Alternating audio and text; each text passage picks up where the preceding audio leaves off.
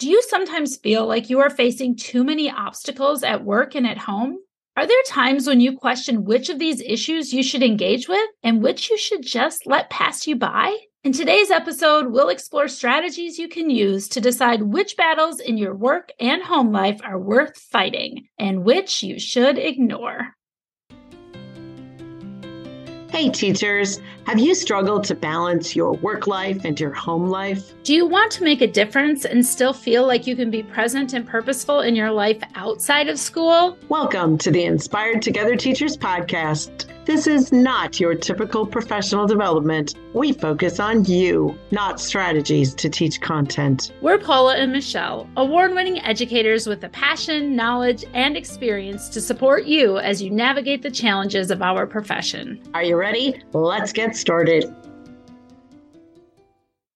Today, we're talking about why it's important to pick your battles and giving you some strategies to do that. Teachers are often overwhelmed with all the things they need to do in a day. We've talked about this before. Teachers make approximately 1,500 decisions in a day. There's the potential for a lot of issues to arise, and you can't give every one of them your full attention. Students are asking questions, and your colleague pops into your room and asks if she can borrow a book. And then your principal asks your thoughts on an issue, and a parent needs a reply to an email inquiry. On and on and on it goes. In episode 6, we discussed some ways to help you choose your priorities. In that episode, we discussed aligning your actions with your values, life vision, and goals. In today's episode, we're going to give you another way to make choices about which things you want to pursue and which things you can let go of. You may have heard the quote from Winston Churchill, "You will never reach your destination if you stop and throw stones at every dog that barks."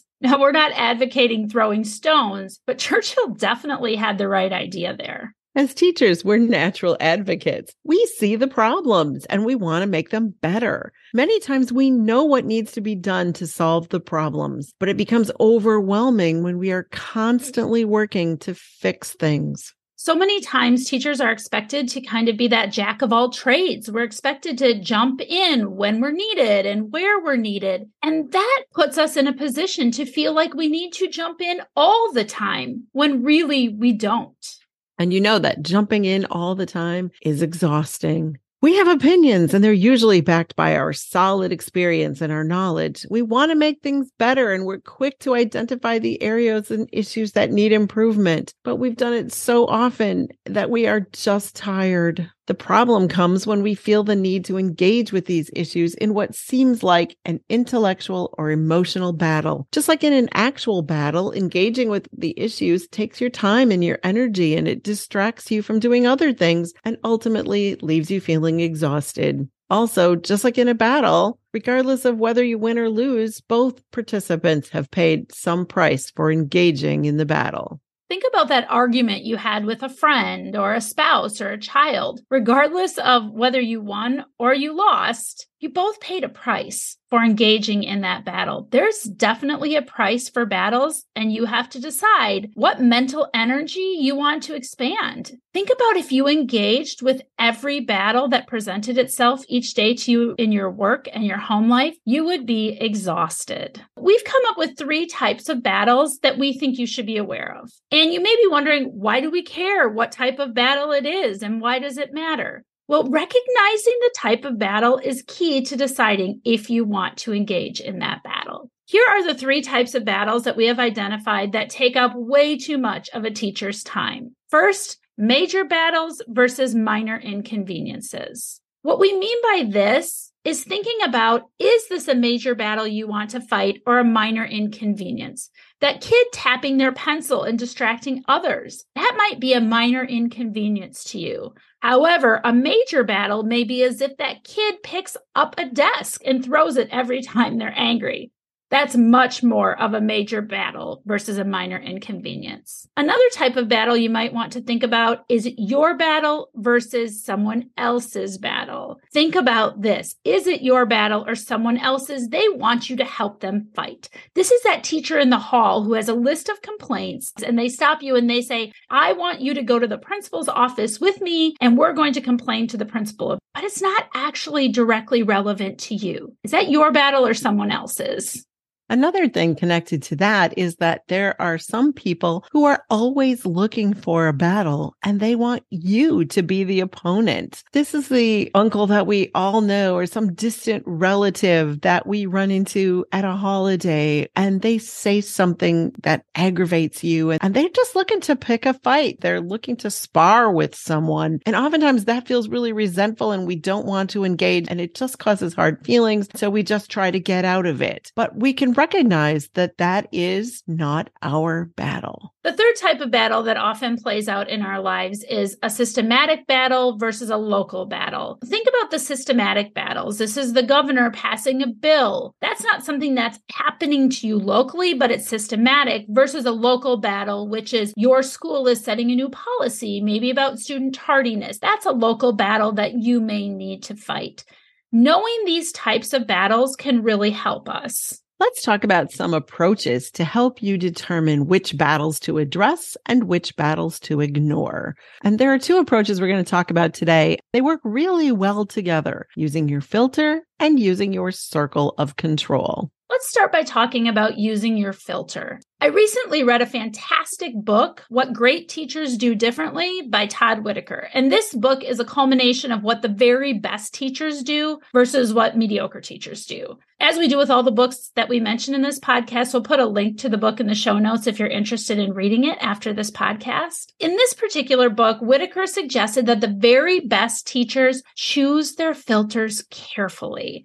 And that means they choose what negatives they let filter in and which ones they can ignore and filter out. And we love this idea of choosing your filters carefully. Think about all of the things that you encounter every day. That student who opened and shut their creaky desk multiple times during your lesson, the teacher in the hallway who stops you and complained about a parent's lack of respect, etc., etc., etc. You can't take them all on, nor should you. So it's really important to use that filter to decide which of these obstacles are most worth your time and energy. And if it's not most worth your time and energy, then you should filter out all of that. As an added bonus to using the filters, when we choose not to negatively engage with all of these battles around us, and we filter out the things that we can ignore, we're actually modeling for our students how to do the same. When the students see us not getting drawn into another teacher's drama or another student's drama, we're modeling a really important self-regulation skill for their students. So not only are we helping ourselves, we're helping our students. Use your filter.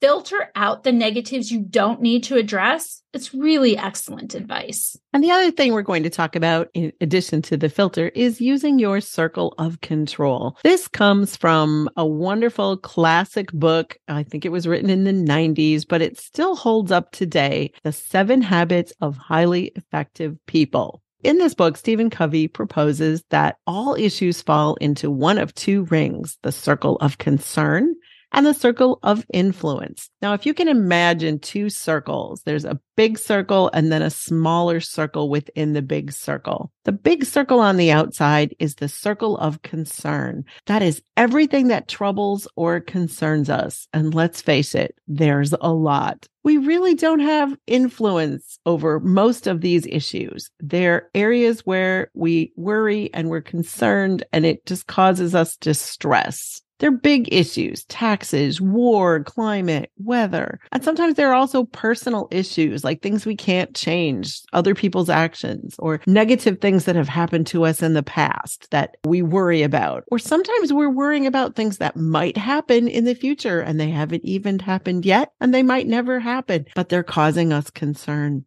Inside your circle of concern is the smaller circle, and that is your circle of influence. Our circle of influence is everything we can control or somehow we can impact or affect. If something is in your circle of concern and it's a big enough thing for you to really want to take it on, then you have to decide what you can do about it, and then you can move it into your circle of influence. For example, if you're concerned about taxes, but you can't control the tax structure, you can learn about tax codes or hire someone to do your taxes, or you can decide if it's an important issue that you'll vote for a candidate that will create the tax reforms that you would believe in. Likewise, if you're concerned concerned about a war and you want to choose to be involved, you can get involved in a service project and help those in a war zone or support those who are doing that kind of work. If you're losing sleep over humans' effect on the environment, you can choose to minimize your own carbon footprint and help the climate by using less plastic or not engaging in fast fashion.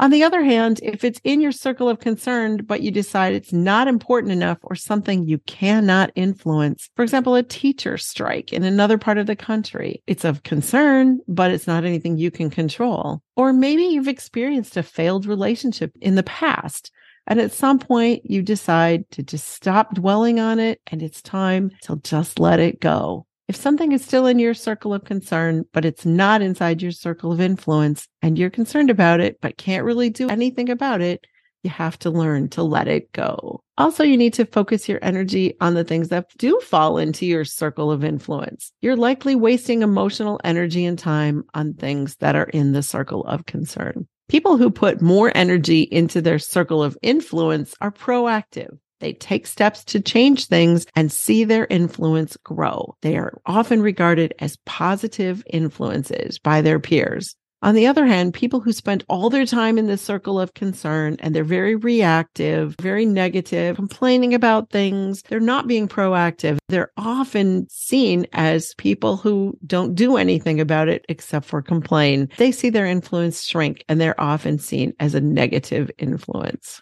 When you waste your time and energy on those things that are outside of your control, you really just can't focus on the positive aspects of your life, or you can't put your energy towards the things that you love to do. This is a great transition to the action steps that you can take using Whitaker's filter and Covey's circle of control. The first action step you can take is to focus your energy on the things that are in your control. If you're really struggling with this, we suggest that you draw those two circles, the circle of concern and the circle of influence, and then add the potential battles into the appropriate circles. Focus your energy on those that are in your circle of influence.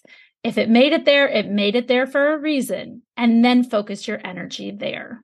The next time you feel yourself getting pulled into a battle, ask yourself, is this in my circle of influence or should I filter it out? And if it's not in your circle of influence, you should filter it out. And you can do this by focusing your energy on something that matters most to you. That's a lot of what we talked about in episode 6 on prioritizing. So you might want to go back and revisit that or listen to it if you haven't listened to episode 6. The final action step that brings us all together is to remind yourself to focus on your battles, not someone else's battles if they're not your cause. It's really okay to politely decline an invitation to engage in a battle or engage with a battle that's not yours. This is your permission to say, I'm sorry that that's happening to you, but I'm not able to work with you on this project at this time. I know that you're more than capable of making this change, and I'm excited to see how it turns out. Feel free to use that phrase over and over again for things that are not within your circle of influence. And that's a great place for a recap of this episode. There are so many things each day that are battling for our time and attention, and we only have the capacity to fight so many battles at a time. Choose your battles wisely. In true teacher fashion, we end our podcast with homework. Our homework for you today is to make a list of things that you're concerned about, and then make a list of things that you can influence. Use your filter to make that list. See what you notice about the battles that are taking your time and energy, and then ask yourself, are they within your circle of influence? We won't be grading your homework, but we'd love to hear how it's going, so DM us or send us an email. And in closing today, we just want to thank all of you who have followed and subscribed to our show, and those of you who have shared it with your friends. We are so grateful for you. And if you haven't followed or subscribed, we hope that you will do that so that you never miss an episode. And if you have a friend who would enjoy this podcast, please share it with them. Thank you for joining us for this episode and for joining this community of teachers that we are so proud to be a part of. That's all for today. Class dismissed. Thanks for listening to today's episode. If you'd like to continue the conversation, join us on Instagram and Facebook at Inspired Together Teachers. Or head to our website, inspiredtogetherteachers.com, for more podcast episodes, our award-winning blog, and free guides to help you be your best. Until next time, may you be inspired in your work life and home life to live your best life.